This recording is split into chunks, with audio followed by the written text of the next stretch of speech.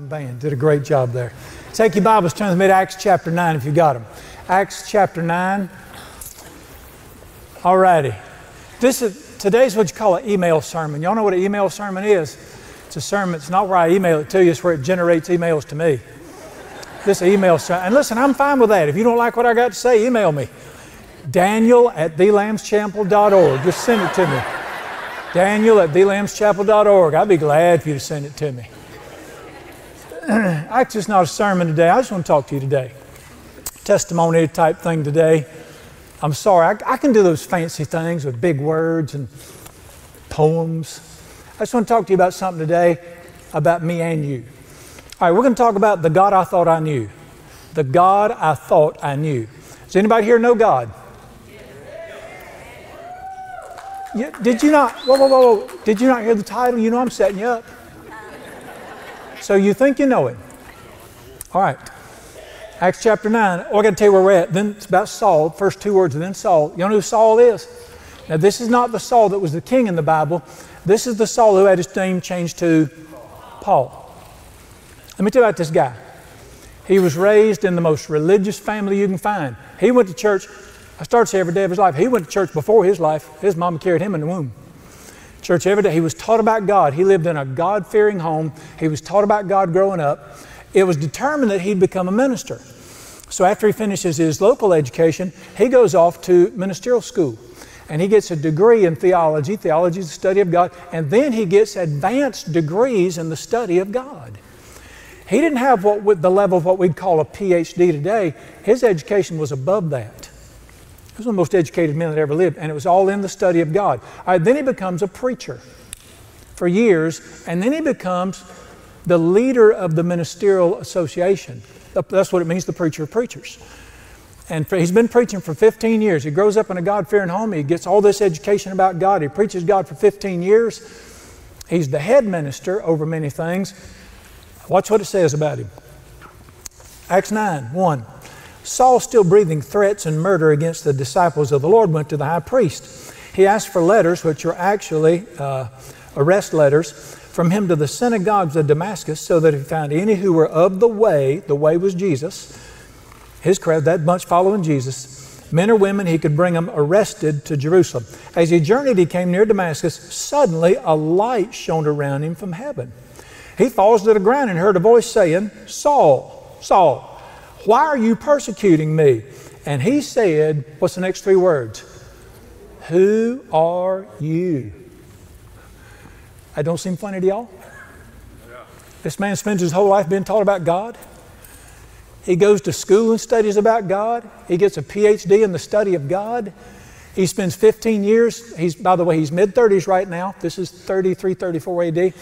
He teaches people about God. God shows up and he looks at him and he says, "Who are you?" That don't seem weird to y'all? How many of you know a man with a PhD in Godology or whatever they call it? Been preaching to people for 15 years, teaching people about God 15 years. How many of you know he should know who God is? Why did he say, "Who are you?" when God showed up? Let me finish the timeline of his life. Immediately after this event, it dawns on him, I've studied God and taught about God all my life. I'm clueless. I don't know who he is. He isolates himself in the desert for 3 years. And God comes to him and he studies God for 3 years and he learns who the real God is. After 3 years in the Arabian desert, he goes back and then he starts teaching about the real God, and he writes 13, 14 books that we call today the New Testament. This man knew God well, or he thought so, till he ran into him. Then all of a sudden he realized, maybe I don't know him well as I thought I did. But guess what he said? This is real important for people to do this. Don't keep running in what you thought you know. If somebody shows you something different, change and learn about him, and then live the rest of your life in your new revelation. Got it? All right, I'm a pagan. I'm on the road to hell. I am bad news when I was a young man. As a teenager, I was in a mess. Arrested first time at 14. I was arrested at 17 for attempted murder. And a funny thing happened on the highway to hell. Jesus ran into me. I didn't run into him. I wasn't looking for him. Jesus met me on the highway to hell. I was born again. I was converted. Everything just changed completely when I met Jesus. And so I said, okay, obviously I can't be pointing pistols at people no more. Maybe no Christians should not point pistols at people, except under extenuating circumstances. I said, so what do I do? I went to church to learn about God. First big mistake. I went to church to learn about God, and I ate God up. I was so eager to learn about God because something happened inside of me. I was a dark person inside. I was mean. I was banned from bars before it was legal to drink. They told me, don't you come back in here again. Chairs get broke every time you come in here. And I was just changed. And I began to consume God, and I just studied everywhere I knew to. So I go to church, start learning about God. And folks said, you got to be a preacher. I said, highway patrolman, preacher. So then I went off to a Christian college to learn more about God. Happened to be a Baptist college. Yes, I'm on Hack Baptist Day, Baptist college. And then I got out, I'd been trained how to preach, and then I went to preaching. Funny thing happened on the road to Damascus. All of a sudden, this thing began to dawn on me. Are you sure you know about this guy that you've been trained to talk about? Are you sure you're talking about the guy in front of other people? And the same thing happened to him, happened to me. And I decided, well, I can go headlong in my career and keep my crowd happy because I was a preacher of the preachers. I was chairman of the Ministerial Association at one time. Y'all supposed to be impressed. What are y'all doing out there? And I said to him, I prayed the simplest prayer, and I think this is the greatest prayer you'll ever pray. Just pray that prayer. I looked at him, I said, who are you? Who are you? I'm going to open this book, and if you'll show me who you are, I'll change what I think. But I want it to be you. I done had enough of what they say. You is better than they. And so I'll go on this journey, and he begins to teach me about him. And between me and you, now I'm mad at them. My life's gotten a whole lot better since I started hearing from him. Because I'm not sure which is worse, being in misery as a drunk and a troublemaker or being in misery as a Baptist preacher. Six in one hand. Of course, at least when you're drunk, you get to drink a little bit, get some relief. So, I'm on this journey to find out what he's like. And I'm going to just tell you a few things I've learned about the God I thought I knew. Number one, he don't do reverence. I was taught the first day ever, hand in the air, first day ever, first day in preaching class, I was taught, the professor said this, it is very important that our worship services be reverent. I thought, amen. He's smart. If he says so, then God wants reverence. Just one problem with that, I can't find it in this book anywhere. Guess what I found in this book? Not only does he not like reverence, he curses people for being reverent and demanding it. Okay, I can tell we're going to have to quote some to you this morning. God don't do reverence. You know what he likes? Tell me what he likes. He likes gladness. I've had people say, you're not serious enough to be a preacher. Thank you. Now we're getting it. You're looking at me funny. Turn to Psalm 118. Psalm 118. You see this book right here? This is God showing you who he is. If you've got to choose the preacher or God, go with the Bible. The Bible's a book where God tells you about himself. Listen, we need to start reading it and believing what it says. Yeah. Personally, I just like gladness. I've never understood why people they want to look like they've been vaccinated with pickle juice and stuffed with a curtain rod. I'd rather enjoy my life. When I was a young minister, I thought, I can't be called into the ministry. I enjoy my life too much. I don't like looking sick, like I got the flu. I like to sing loud. I started to say the D word. Not damn, dance. I like to dance too. That's the D word in the Baptist church.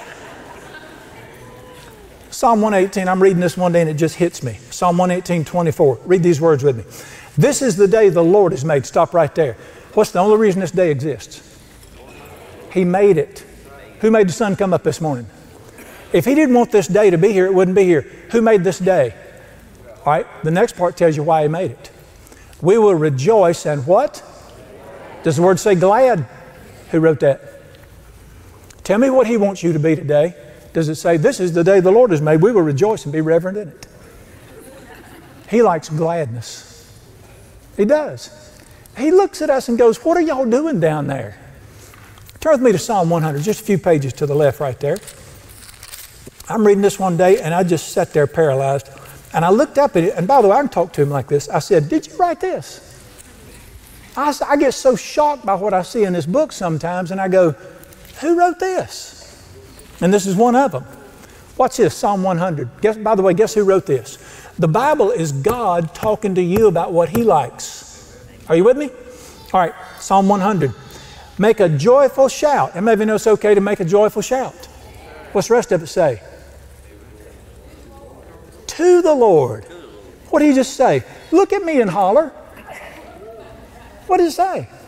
He said, break with your reverence. By the fact, in Isaiah 58, He makes fun of reverence. He said, is this the service I want for a man to come in here and bow his head down like a bulrush?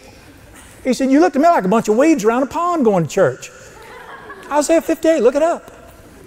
He mocks this stuff. What does He say? Make a joyful shout. When you come before me, I want you hollering happy holler. It's called happy holler, joyful shout, and happy holler. We used to get in trouble for doing it. In the church I came up in, if you'd even raised your hand, an usher would have told you where the bathroom was. You're supposed to sit there paralyzed. Make a joyful shout unto the Lord, all you lands. What's these words? Serve the Lord. Amen, Brother Brian. Finally got something we're supposed to do. What does it say? Serve the Lord how? What have y'all got against gladness? Who wrote serve me with gladness? Does He like reverence or does He like gladness? Read the whole book. Everywhere Jesus went, a celebration broke out. You're probably on the same page, Psalm 98, verse 4. Shout joyfully to the Lord, break forth in song. You know what it means, break forth in song? You know what break forth in song means? Oh. That ain't breaking forth, that's falling down. Break forth means bust out. What do you keep hearing Him say all through here? Shout to me. Be glad, celebrate, break forth, jump, sucker, whatever you want to say. And I began to read in this book, and I began to find out, you don't like this dead stuff, reverent stuff, do you? You like celebration and glad. You like for people to be glad, don't you? So guess what? I had the choice. I could either stay religious or I could become glad. All right, just thought I'd throw that out there. I won't take time to point the rest. Number 2. This will put your religious drawers in a wad. You know what that means in Hebrew, don't you? Everything's supposed to be in Hebrew. It's supposed to impress you or something. God don't do religious people. He don't even prefer good people. All right, now listen, He loves everybody. Red, yellow, black, white, Scotch plaid, it don't matter. He loves everybody. But you listen to what I'm fixing to teach you in this book. He prefers certain types of people to be around Him. You know, if I couldn't show it to you, I wouldn't say it. There's just certain folks He likes to be around Him, and certain folks He does not like to be around Him. But He loves them all. We done settled the love issue. Matter of fact, let me tell you something. God prefers rough people to religious people. He likes the rejects more than He does the polished. Turn with me to Mark chapter 3. How many of you would agree that since He's God, He gets to pick His own friends? Some of us don't. How many of you know if you God Almighty, you can pick your own friends? I don't know if you've ever seen this or not in the Bible. This is where out of all the people, God got to pick His best friends, those that would walk with Him and hang around Him. Now listen, He died for everybody. Can I get a witness? He died to save everybody. But there's just a few certain folks He wanted around Him all the time. And I want you to notice something about these people. If I were to say this, all right, God Almighty is going to pick a few people to be His best friends, and they're going to walk with Him, He's going to eat with them, He's going to camp with them. He needs friends. You said, God don't need nothing. Then why in His toughest hour in the Garden of Gethsemane did He say to 3 men, stay with me right here. I need you to pray with me. Friend, God is not human. He's God, but He is relatable. And I want you to look who He picked right here. I love this passage right here. This just dumps us upside down. Verse 13, Mark 3:13. Jesus, God Almighty, went up on the mountain and called to Him, what's His words? Those He Himself wanted. All right, He had 1,000. He had several thousand people following Him at the time. But He says, there's certain people I want. Come up here. And He called those He Himself wanted. And He picked out, what does it say? He picked out 12. Did He pick out 12 to go preach? Read it. He picked out 12 people that they might what? What does it say? Be with him. You'll be my closest friends. He called these folks and he said, out of all these, he said, I love everybody. He fed thousands, he blessed thousands, but he picked out 12 people and said, you're the ones I want around me the most. Now, I'll minister, but I want some people as friends, and you'll walk with me, we'll eat together. And he picked out these guys, and you think what kind of people he'd pick out. He'd pick scholars, and surely he'd pick folks that could behave. All right, let's watch who he picked. Verse 16, Simon. Let's just look at the first four. Simon. Verse 17, James, the son of Zebedee, John, the brother of James, to whom he gave the nickname Boanerges. I wouldn't put that on nobody. He picks out these two guys. He said, by the way, from now on, I'm going to start calling y'all Boanerges. You know what the Greek word Boanerges means? Sons of thunder. I'm going to call y'all thunder from now on. You don't call somebody thunder because they got Mr. Rogers' personality.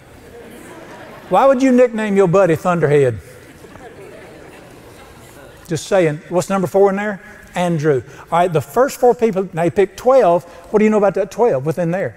There were 3 of those guys when he said, you'll be my constant friends. You'll be closest to me. Everywhere I go, I want you to go. We'll talk about everything. And more times than not, he took just the 3 than the 12. He had 3 close friends. Tell me about them 3 boys. What do you know about them? What does the Bible call them? Acts chapter 5. They were ignorant, uneducated men. Surely you'd think God Almighty could get the scholars. What else do you know about them? Does anybody know their occupation? They were not fishermen. They were commercial fishermen. There's a big difference. I'm a fisherman. I'm polished. Do you know any commercial fishermen? I got a number of friends that are commercial fishermen where I fish at the coast. You know any commercial fishermen? You don't take them to church. They don't even know how to act in. They don't know how to act in the Piggly Wiggly, much less church. They're some of the roughest human beings you ever met. They don't even know that they're cussing all the time. They're rough. What was the occupation of these 3 men? They were commercial fishermen. Let me tell you about the people and what it say. He picked the ones he wanted to be with him all the time. Doesn't that bother you that God would pick some of the roughest, crudest people to be his dearest friends? Not to save them. He said, I just want some people around me. You're the ones I want. Doesn't that dump your God upside down sometimes? All right, let me ask you a question. He picks these guys to be around him. And how can I get you to understand the men that God wanted to be around the most? Anybody here ever seen the show Deadliest Catch? Y'all know what Deadliest Catch is? Right there. Them boys that work on them boats, that's God's friends right there. Y'all know who Sig Hansen is, one of the captains? Simon Peter. Did I make this up or am I getting it right out of the Bible? Would Simon put a cussing on you? After 3 years of discipleship training with Jesus, why would God pick these kind of people to be his closest friends? You know why? He's God. Maybe we don't know what he's like. And we're trying to be polished. I'm just telling you, he likes folks like that. If you're rough, he likes you. Let me go a little bit further here. God really enjoys people. You say, Brother Brian, don't you mean he loves people? Yeah, he does that too.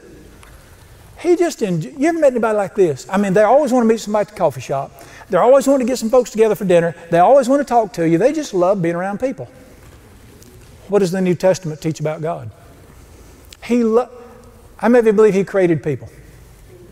How many of you know why? What's the 2 great days of your life? The day you're born and the day you find out why? He created people. Why did he do it?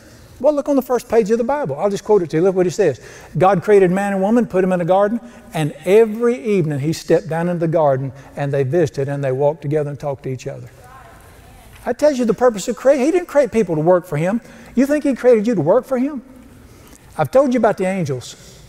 There's an angel can do in 5 minutes more than all of us together could do for him in 5 years. He don't need me to work for him. He created me to enjoy him.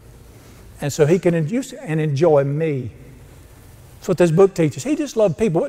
What was the great beef against Jesus all through the Bible? What was the constant criticism from preachers? This man stays in Hooters. Look it up. What was their constant criticism? This man receives sinners and eats with them.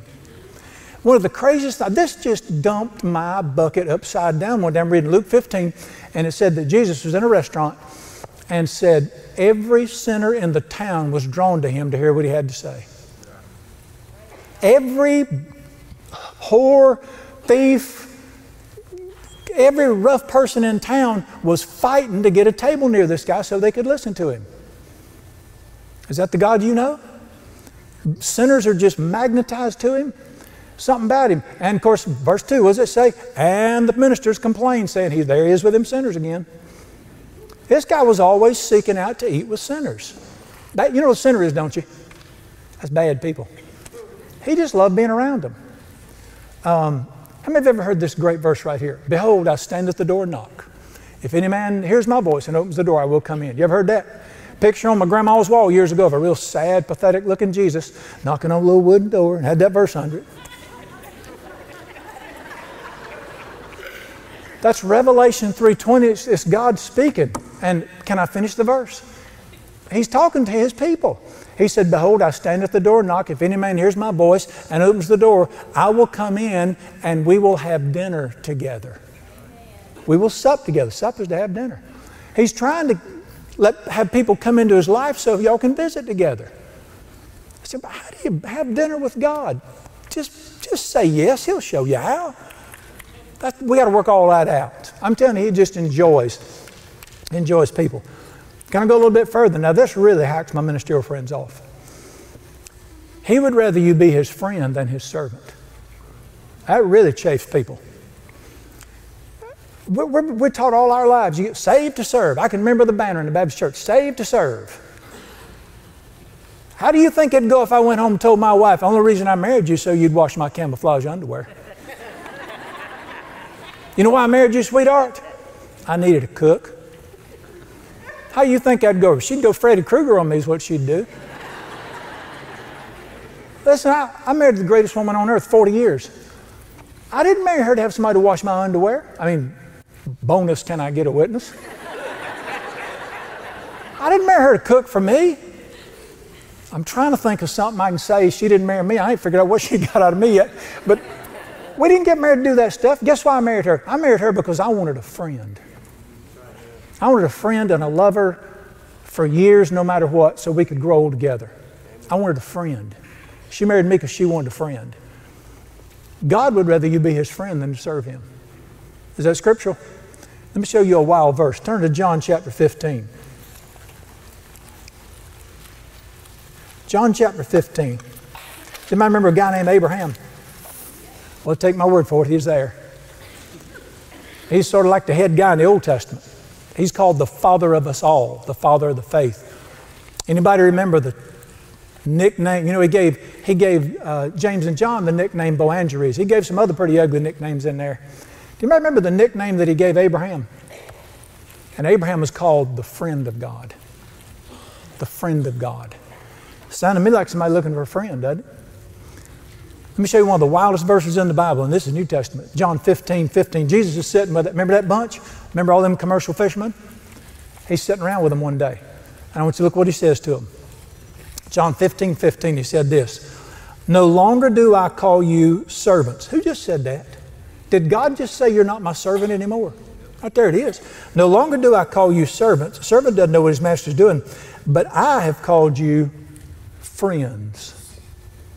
For all things that my Father's told me, I've shown you. You didn't, look at the next verse. You didn't pick me, I picked you.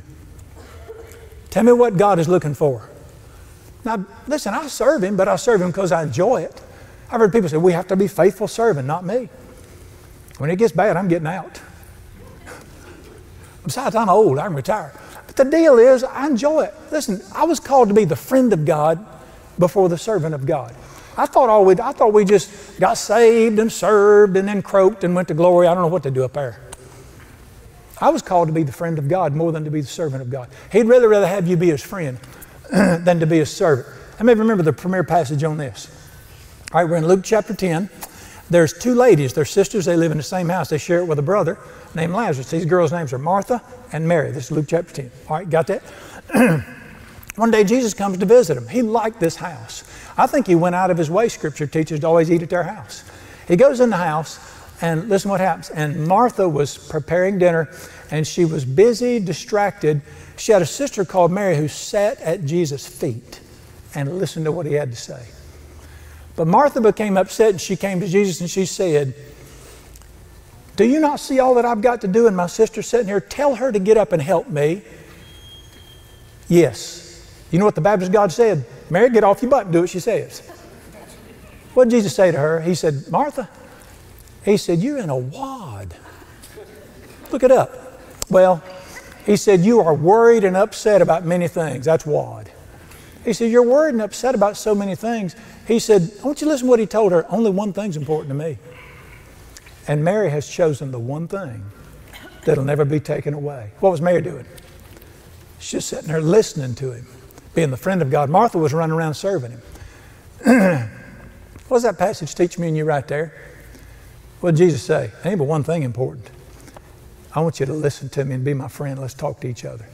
Now, granted, we can serve too. If you want to serve, that's fine too. But He's really called us to be friends more than anything else. Psalm 100, we read, He made us. Did you realize this is of all the gods that we have in the world today? We have Jehovah God, which is this one, manifest in Jesus. You got Allah, which that's your Muslim God, all them. This is the only relational God on the planet. Every other God says, do this, die for me. This God says, come sit down, let's get to know each other. I want you to be my friend. Let me tell you something else different about this God than all the other gods. Every other God wants you to die for him. This God died for you. Big difference in I don't know about a religion where they strap a bomb on their belly and say, my God wants me to die for him. I think I'll change gods. This God died for you. Different, isn't he? Can I show you one more? You know that means there's three. Now remember, the reason I'm hacking on Baptists, I'm not against Baptists, it's just the camp I got caught in. That's why I was a prisoner of war for years. I was just in the Baptist camp for years. That'll give me its email, daniel@thelambschapel.org. I go off to Baptist college and they got more rules than Carter's got liver pills. All right? And you have to sign this sheet, you'll live by the rules. Hair couldn't touch your ears because, hair on your ears, sin in your heart. And a lot of things you couldn't do. I'm just going to cut straight to the chase. God is not bothered by sex, alcohol, or dancing. I knew nobody'd say a word. I knew you'd just be dead silence over that. Let me tell you why. He created all three. Yeah, you got to know I'm going to show you this. Turn with me to 1 Corinthians chapter 7. 1 Corinthians chapter 7. All right, I just heard somebody say it out there. He created sex for procreation so we could fill the earth. Fine, have it 3 times and quit. Don't make me nervous. Yes, you can procreate with it. God created sex because He wants people to have fun. Yeah, I can't get an amen out of that. No wonder you need marriage counseling. God have mercy. He created sex so people can have fun. It's not just for procreation, it's for fun. I don't know why I'm looking at you. 1 Corinthians chapter 7.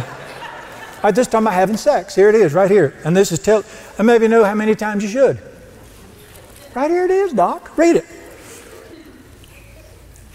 I've never in my life seen so many men grab their wives' Bibles. Normally they just let their wife read it.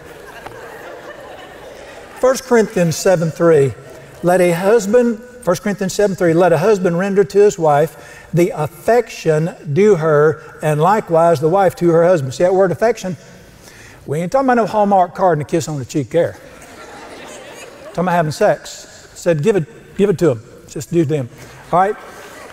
Verse 4. You don't have authority over your own body. Share it with somebody. Time out. Do you notice it said, it does not say husbands and wives, it says husband and his wife. Can I get a witness? Verse 5. Verse 5, do not deprive one another. We was amen and fine till I got to this. Do not deprive one another. That's not procreation, that's recreation. That's what it is. All right, do not deprive one another. Here's the only time you cannot have sex. Do not deprive one another except with consent for a period of time that you may give yourselves to fasting and prayer. The only time you shouldn't be having sex is when you say, wait a minute, I need to have a couple days just to focus on God and pray. Is that cool? And you have to agree on it. And girls say, well, yeah, that's what I'm done, focusing on prayer. Did you see the word fasting in there? No sex, no cheeseburger, sunshine. You got to put the two together. Read it. Except for a period of time, give yourself to prayer. All right, watch this. To prayer to fast and prayer, and come together again. Soon as you get done praying, get your clothes off and get in the sack, sister. Is that what it says? You say, well, what kind of church you got? Look right here. What kind of God you got? This is the God we thought we knew. This is the God of the Bible right here. All right, I know some of you wanted me to get to the second one. You'll give me that one on the sex, fine. I know. You want me to point out again, husband with her. Well, this ain't hard. God created alcohol. You know who Martin Luther is? Martin Luther enjoyed beer. You know why he said God created beer? Because he wanted people to be happy.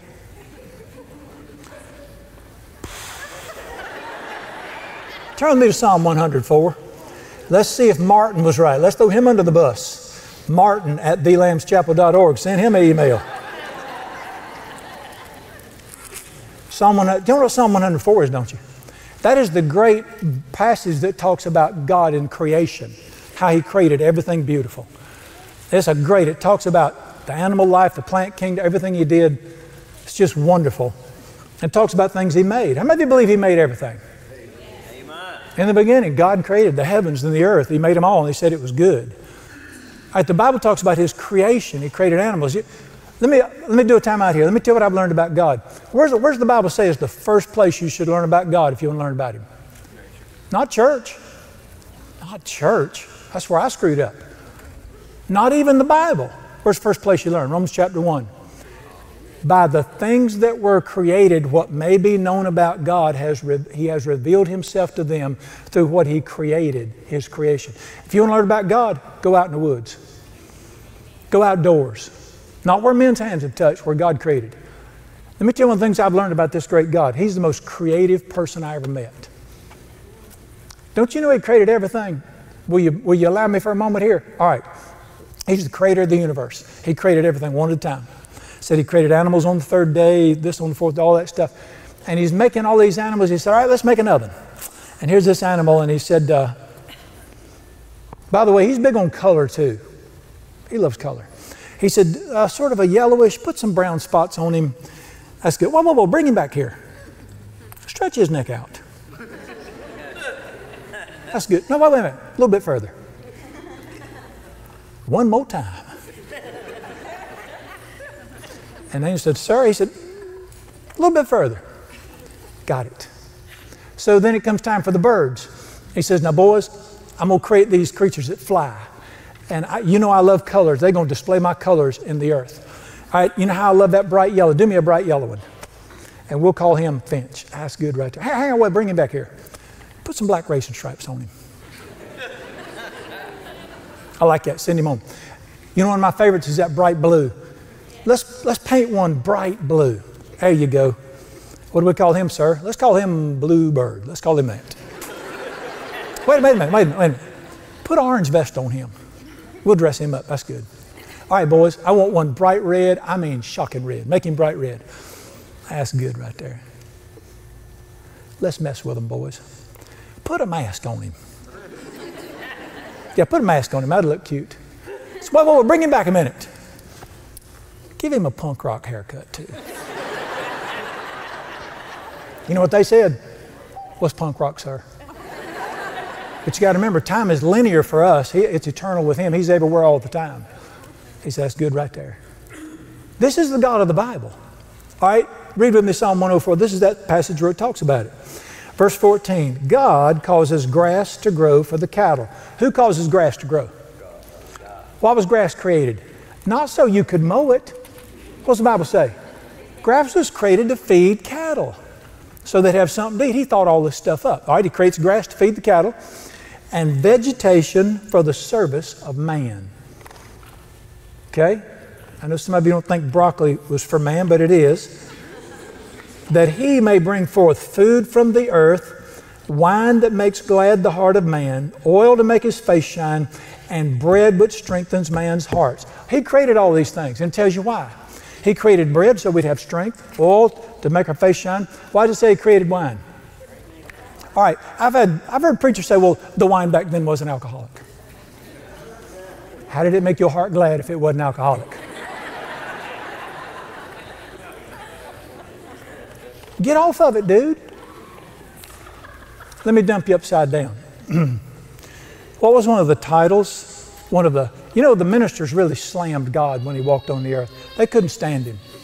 And they really talked ugly about him. What was one of the titles they hung on him? Do you remember in Matthew 11? Listen to this. I'll just quote it to you. Matthew 11, it starts about verse 14. Jesus is talking to the ministers and he said, no matter what I do, you won't listen. No matter how I come to you, I can't reach you.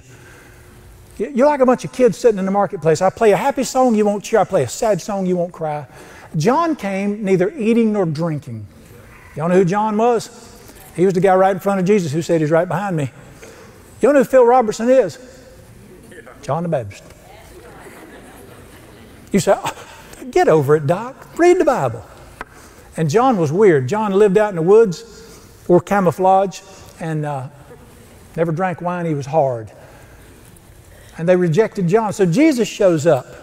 And Jesus comes and he's laughing, he's glad, he's got this huge appetite, he drinks wine, and they cuss him and they're mad at him. And he said, the Son of Man comes eating and drinking, and you call him a pig and a drunk and a friend of sinners. That's Matthew 11, where the preacher said he's a pig and he's a drunk. Guess why? The word is actually glutton. Greek word is glutton. That means he eats too much, and the actual word is in Greek is wine bibber. Guess what a wine bibber is? That's not somebody who drinks alcohol. That's somebody who drinks excessively. Or we'd call them a drunk today. Guess what friend of sinners means? That means I'm in. Friend of sinners mean I'm in. This God we thought we knew, he came just laughing, having the best time. Let me give you an example. John chapter 2 is where Jesus went to a wedding and turned water into hard seltzer for the people. With my hand in the air, I'm reading the Baptist Bulletin one day, and a preacher's writing about John 2. He's a preacher of the preachers. John 2, and he said, that has always embarrassed me, that he would do that. Well, why don't you call him and tell him you don't like the way he runs his universe? You are one goofed up dude when God embarrasses you. How many of you believe he really turned water into wine? I know you, but how much? How much? All right, the Bible said there were 6 containers. Put water in them, he turned it into wine. They contain 20 or 30 firkins apiece. You know how much that translates into 1 liter bottles? 910. Was that a wedding gift or what? 900 bottles of high dollar wine. Add that up and see how much that set them back. Here's my point, and I'm not pushing alcohol. Matter of fact, the newer studies from Harvard Health say even moderate drinking is not good for you. Now, I got some friends who shouldn't drink at all. I knew I'd get amen out of that in here. You know why? Because medical science has told us that alcohol kills brain cells. And God knows I got some friends can't afford to lose none, but they need to keep all they've got. How about dancing? I had to sign a form. I would not get caught dancing while I was at the Baptist College. They'd nail your shoes to the floor. And why does this book have dancing all through it? Why does Psalm 150 say not only should you dance, you should worship the Lord with dancing? I don't get it, Doc. Where do religious people get this stuff from? Where'd they find their God at? Why don't they go with the God of the Bible? Who's God's all-time favorite worshiper in the Bible? David, hands down, King David. Tell me what he was known for. Dancing furiously before the Lord. Okay, remember, I'm going to tell the oldest Baptist joke I ever heard. I've heard it all my life growing up. And remember, I'm fixing to tell it, but remember this. Daniel, thelambschapel.org. Guess why Baptists won't make love standing up? Too close to dancing. They're not just too close to dancing. Daniel, thelambschapel.org. That'll fly.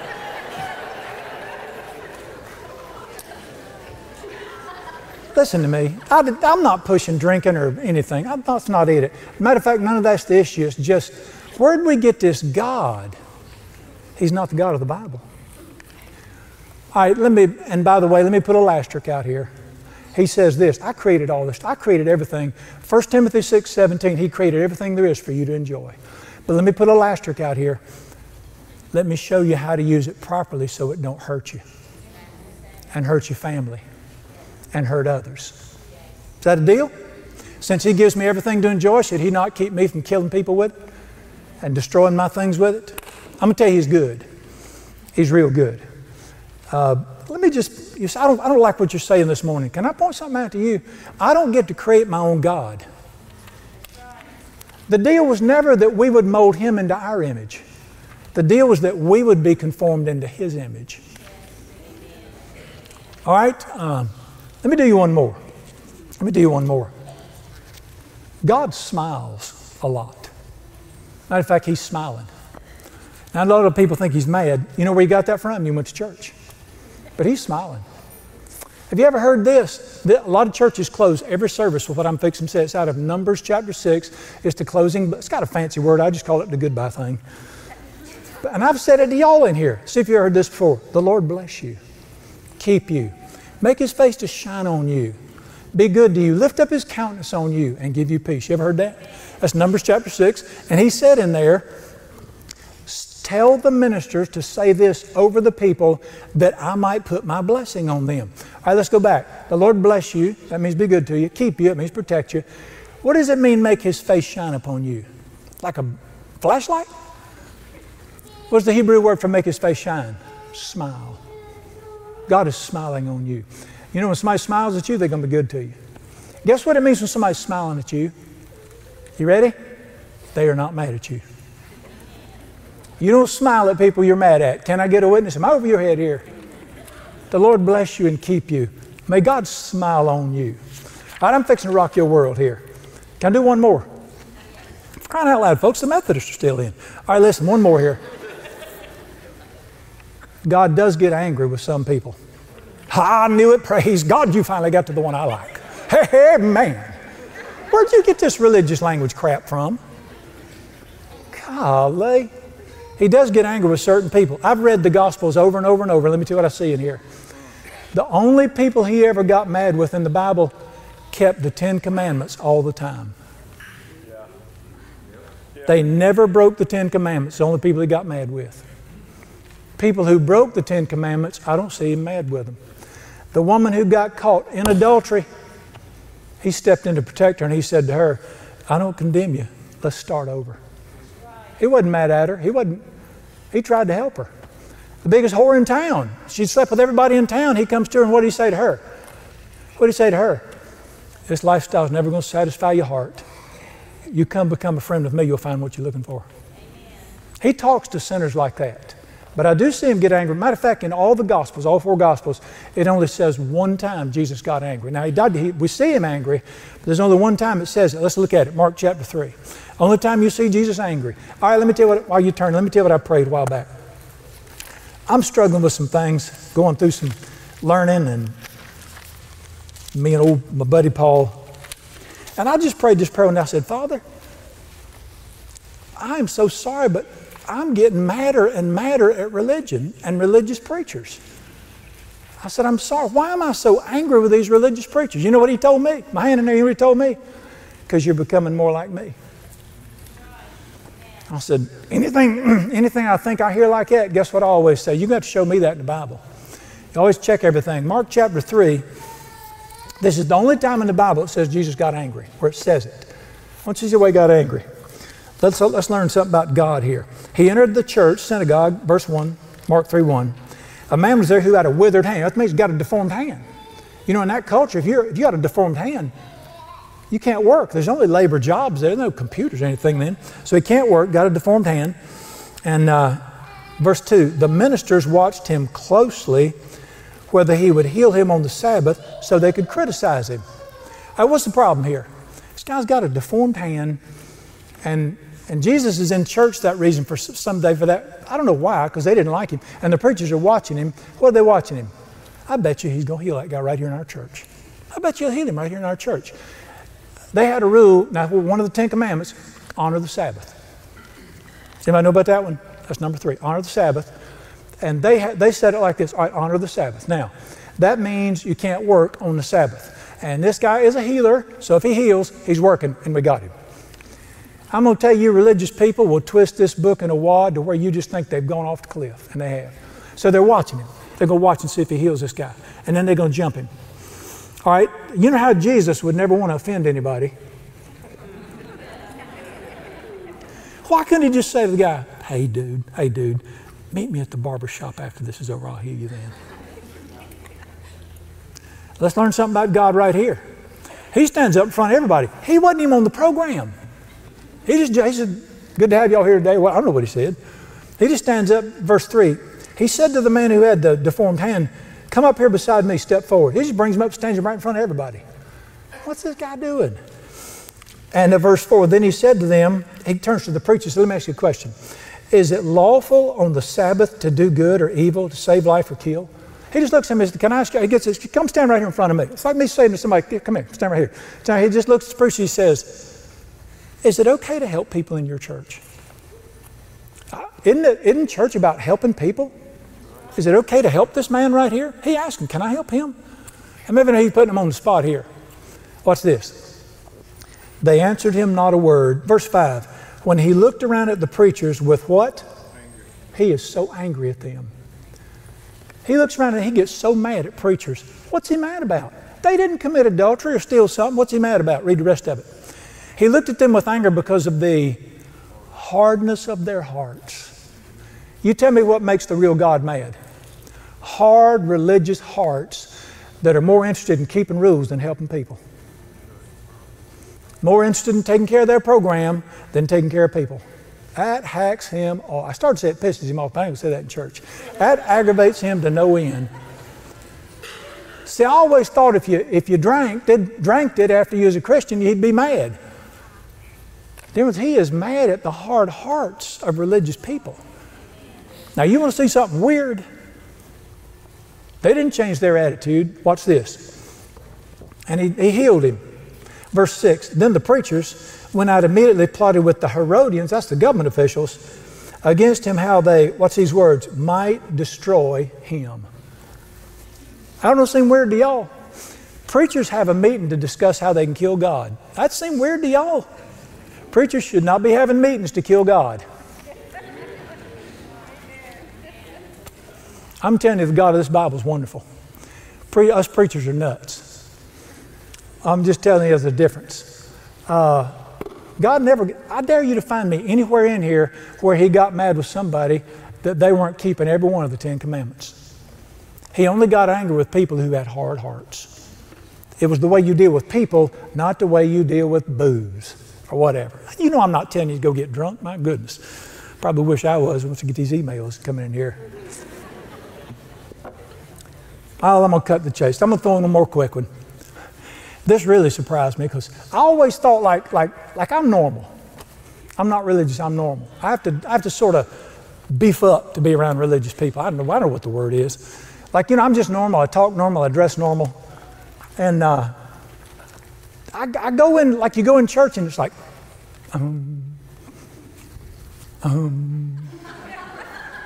It's like when I'm around my friends, I go, hey man, we just talk, chat, rock and roll. And all of a sudden you get around, praise the Lord, brother. Praise the Lord. Where does this garbage come from? Let me tell you what I've discovered from this book. He does not like to be referred to as God. You know how some of my friends spell his name? Let me spell it for you. G-A-W-W-W-D. He don't like that. That's not how he wants his name spelled. Where do we get this stuff from? I get ugly emails because I don't dress ministerially. A man in a dress don't do nothing for me. Can I get a witness? God have mercy. It's hot. It's dumb. It's like a buzzard with a gland problem. I ain't gonna do it. I was taught, you know, you dress up to get the respect of the people. Who needs it? I thought we was living for an audience of one. I'm telling you how screwed up I'm confessing my own sins. All right, I get out of ministerial school, I go to my first church. I wore a coat and tie every day of my life, and I went out. We were told you have to go door to door, pass out tracts, leave them in the bathroom, clutter the place up. So I go door to door. I got a coat and a tie on. It's 92 degrees out there. Is that stupid or what? And people see you coming, and they say, honey, did you call the undertaker? That's the only people wear stuff like that. Because let me tell you, we were taught, wear your best to church. How many of y'all heard that growing up? Can you show it to me?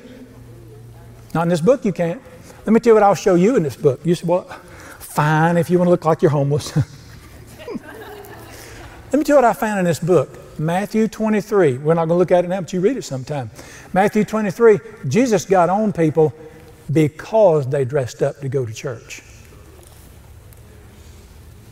He said, woe to you preachers. You bind heavy burdens, hard to bear, and you lay them on men's shoulders. You're not helping people, you're making it harder on them. And you expand your garments and your phylacteries in order to impress men. He said, you dress up fancy and go to church today. He said, I don't want you to dress up. Now listen, if you want to wear a tuxedo, I don't give a rip. Come in a whiskey barrel for all I care, as long as your headlights are covered, it don't matter to me. You know why it doesn't matter? 1 Samuel 9:16, man looks on the outward appearance, God looks on the heart. It's the heart of the matter. If you'd have told me I'd wear blue jeans in church, I'd have said, get thee behind me, you devil. I mean, it's good to get to know the God of the Bible and knock it off. Besides, doesn't that ties make my neck itch? I can't stand them things. Turn with me to Romans 8:15. Let's look at one more. I told you he don't like to be called God. Well, how about if we should let him decide what we call him? Can he pick his own name? All these grandparents, y'all drive me nuts. The grandparents got grandchildren coming, and they're supposed to get to pick what their grandchildren are going to call them. It's Granny and Pa, okay? Nene and Gigi, you sound plumb goofy. But I guess you get to pick your own name, don't you? Well, won't you let him pick his name? He don't do this God thing. There is something he likes to be called, and he'd tell you if you just read the Bible. Here it is, Romans 8:15. He's writing to people, he says this, you did not receive the spirit of bondage again to fear. Guess which spirit of bondage? Not cocaine, religion. He's talking about the religious spirit that's got people held in bondage. He said, get rid of that thing. You didn't receive that spirit, but you received the spirit of what? Adoption. What does adoption remind you of?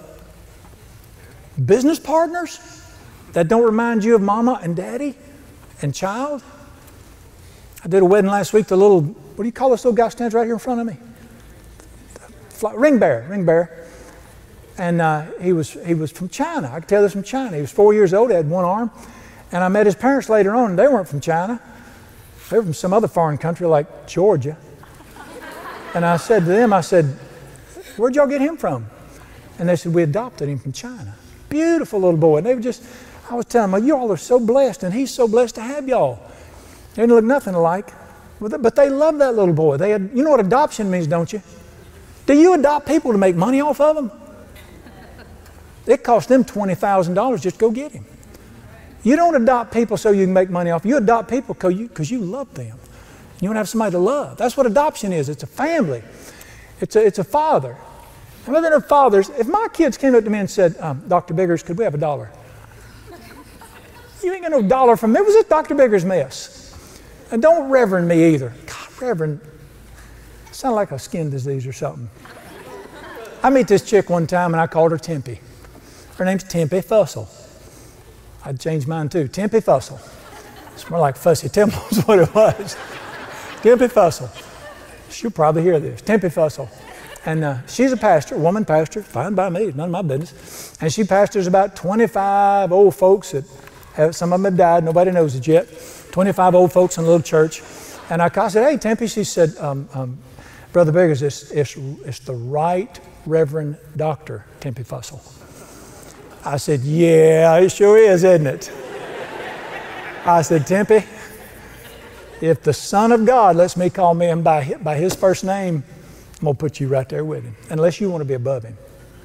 We need to get off of it in this land. Let me show you what he likes to be called. He said, to reject the spirit of bondage, verse 15. You receive the spirit of adoption by whom we cry out, what? All right, the Holy Spirit comes inside of us. Jesus comes inside. He's adopted us. And what does he cry? What does he tell me to call him? What does he tell me to call him? What does it say? Abba or Abba, Father. It's an Aramaic word. It's one of the few words in the Bible that's in Aramaic. And it literally it's the word Papa. Papa. Papa, Father. We don't use that word much anymore. We did 30 years ago. What's our modern equivalent? Dad or Daddy. Daddy. What does he want to be called? Daddy. You said, it just don't feel right calling him that. Who's the God of this book? Who wrote that right there? It's not the Spirit of the living God that tells you to straighten up and act weird in front of him, be nervous to come in front of him. My children, listen, my children love me. My children mind me. Oh, I know you don't know what that means. My children mind me. But my children never hesitate to run to me. And they do not call me Reverend Biggers or Dr. Biggers. They call me Dad. My kids are grown now. They still call me Daddy. When I came home in the evenings, when my kids were little at the house, I'd hit the door, they raced, and we wrestled right there on the floor. They love me. They respect me. I provide for them. I'm the boss till their mama shows up. I'm the boss till mama gets home. I love those kids. I'm their daddy. What does this book say?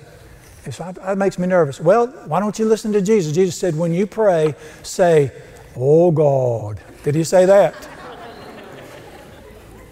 In the Greek, he said, say, Abba, Father, Papa, or Daddy. So in other words, it sounds like a relationship to me. Close relationship. I got to quit. Here's my final word. This guy had been preaching he'd been trained, he'd been taught about God, he'd been preaching to people about God for 15 years, and all of a sudden he met God. All right? Then he disappears for 3 years in the desert to get to know this God that he thought he knew, and then he spends the rest of his life telling people what he's really like. Listen to what I'm fixing to say here. Here's the gist of the whole thing. When he changed his view of God, it changed his life dramatically. If you ever get to see him for who he is, he'll change your life dramatically. It's changed me tremendously. As my religious friends say, well, not for the good. But then what's the most important prayer you can ever pray? It's just so simple. Here it is. Brother Brian, I've been a preacher for 30 years. Yeah, I've seen that attitude before. Here's the most important prayer you'll ever pray. Who are you? This man had been trained about him, but he realized maybe I don't know everything about him. And just like he said, he prayed a simple prayer, said, who are you? I start every day saying, I have one desire today. I want you to show me you. I want to know what you like. The more I get to know you, the more I like you. Who are you? I want you to pray that simple prayer. Pray it from the heart. And guess what he'll always do if you'll pray that prayer? You got it. Lord Jesus, I love you and praise you and thank you. Thank you for your goodness. Thank you for your mercy. Thank you for your word. The religious fog and all the garbage we've been taught. Dear Jesus, I am sure that this man, Saul, he was very sincere in what he believed. He was sincere in what he taught others. But obviously he was sincerely wrong about a lot of things. But I want to praise you and thank you that in your kindness, you have never stopped reaching out to people. You don't have to. What do you get out of all this? Do you really need me? I don't need my children. I got my own money. I had a lot more of it before they showed up. I wanted my children. I wanted a friend. I wanted the joy of being a dad. I wanted to be a father to them. And now that they're grown, we got great relationships. I still don't want their money. I don't need them to mow my grass. I just want them to come eat with me at the house. And I thank you for that. Somehow, I pray for every person in this room, break through the preconceived junk. Show them the beauty of the Lord. We're going to pray the simple prayer of King David. One thing I have desired, to see the beauty of God. Lord Jesus, when I woke up this morning and the worship was going on and the Cardinals were singing bass and the wood thrushes were singing tenor, it was on. Reveal to us your glory in what you created. Show us in your word. Show us in people. Show us in the baby's smile. Show us in the sunset. Show us in your word. Show us most of all in the face of your Son who walked on this earth and said, look right here and you'll see him. I pray this simple prayer more than anything on this earth. I want people to see God. I want them to know what you're like. When people listen to me, I want them to say, God is good. Not He's a good preacher. God is a good Father. I pray for that, and I trust you to answer that prayer. Lord Jesus, I'm going to invite people to be your children right now, all through this room. I pray that you'll touch their hearts and draw them to yourself. I trust you for that. Friend, as we're praying, if you're not a child of God, you have to be born again, born twice, born of a mama. Then you have to let God come into your life. He won't barge in. You got to ask Him. And the Bible said this, whoever calls on the name of the Lord will be saved. You can be a child of the living God by inviting Him into your heart. Let's do it right now. If you want God to be your Father, if you want to receive what Jesus did for you at the cross to bring you in the family of God, right there where you're seated, pray a simple prayer with me. It's this simple. Let me just lead you just right there. It's between you and Him. Talk to Him. Say, dear Jesus, I believe you're the Son of God. I believe you died on a cross for me. But I believe you rose from the grave. I believe you're alive today in the earth. I believe you're coming back one day. I want to be yours. I want to live with you forever. So today I turn from my sin and ask you to forgive me of every sin I've ever committed against you. And I ask you to take them away. And I receive you today from this day forward. You are my Savior, my Lord, the love of my life, and the best friend I ever had. Teach me how to walk with you. This is new to me, Jesus. I may not know what to do, but I want to follow you. Just as humbly as I know how. Thank you for hearing my simple prayer. Thank you for receiving me into the family of God. I'm glad to be here now. In the precious name of Jesus, I pray. If you prayed that minute, raise your hand real high. Put it up real high where I can see it. Thank you. Put those down. I give you all the praise and glory, Father. You talk about a man who has adopted a lot of children, you him. And I thank you and praise you that the door to God's heart is wide open through the cross of Jesus. And our simple prayer is, who are you? I pray that we'll be lifelong learners of who you are and that we'll let you come into our hearts to joy and to have time with you. I give you all the praise and glory for your goodness. Thank you for this day. In the precious name of Jesus we pray. Amen and amen.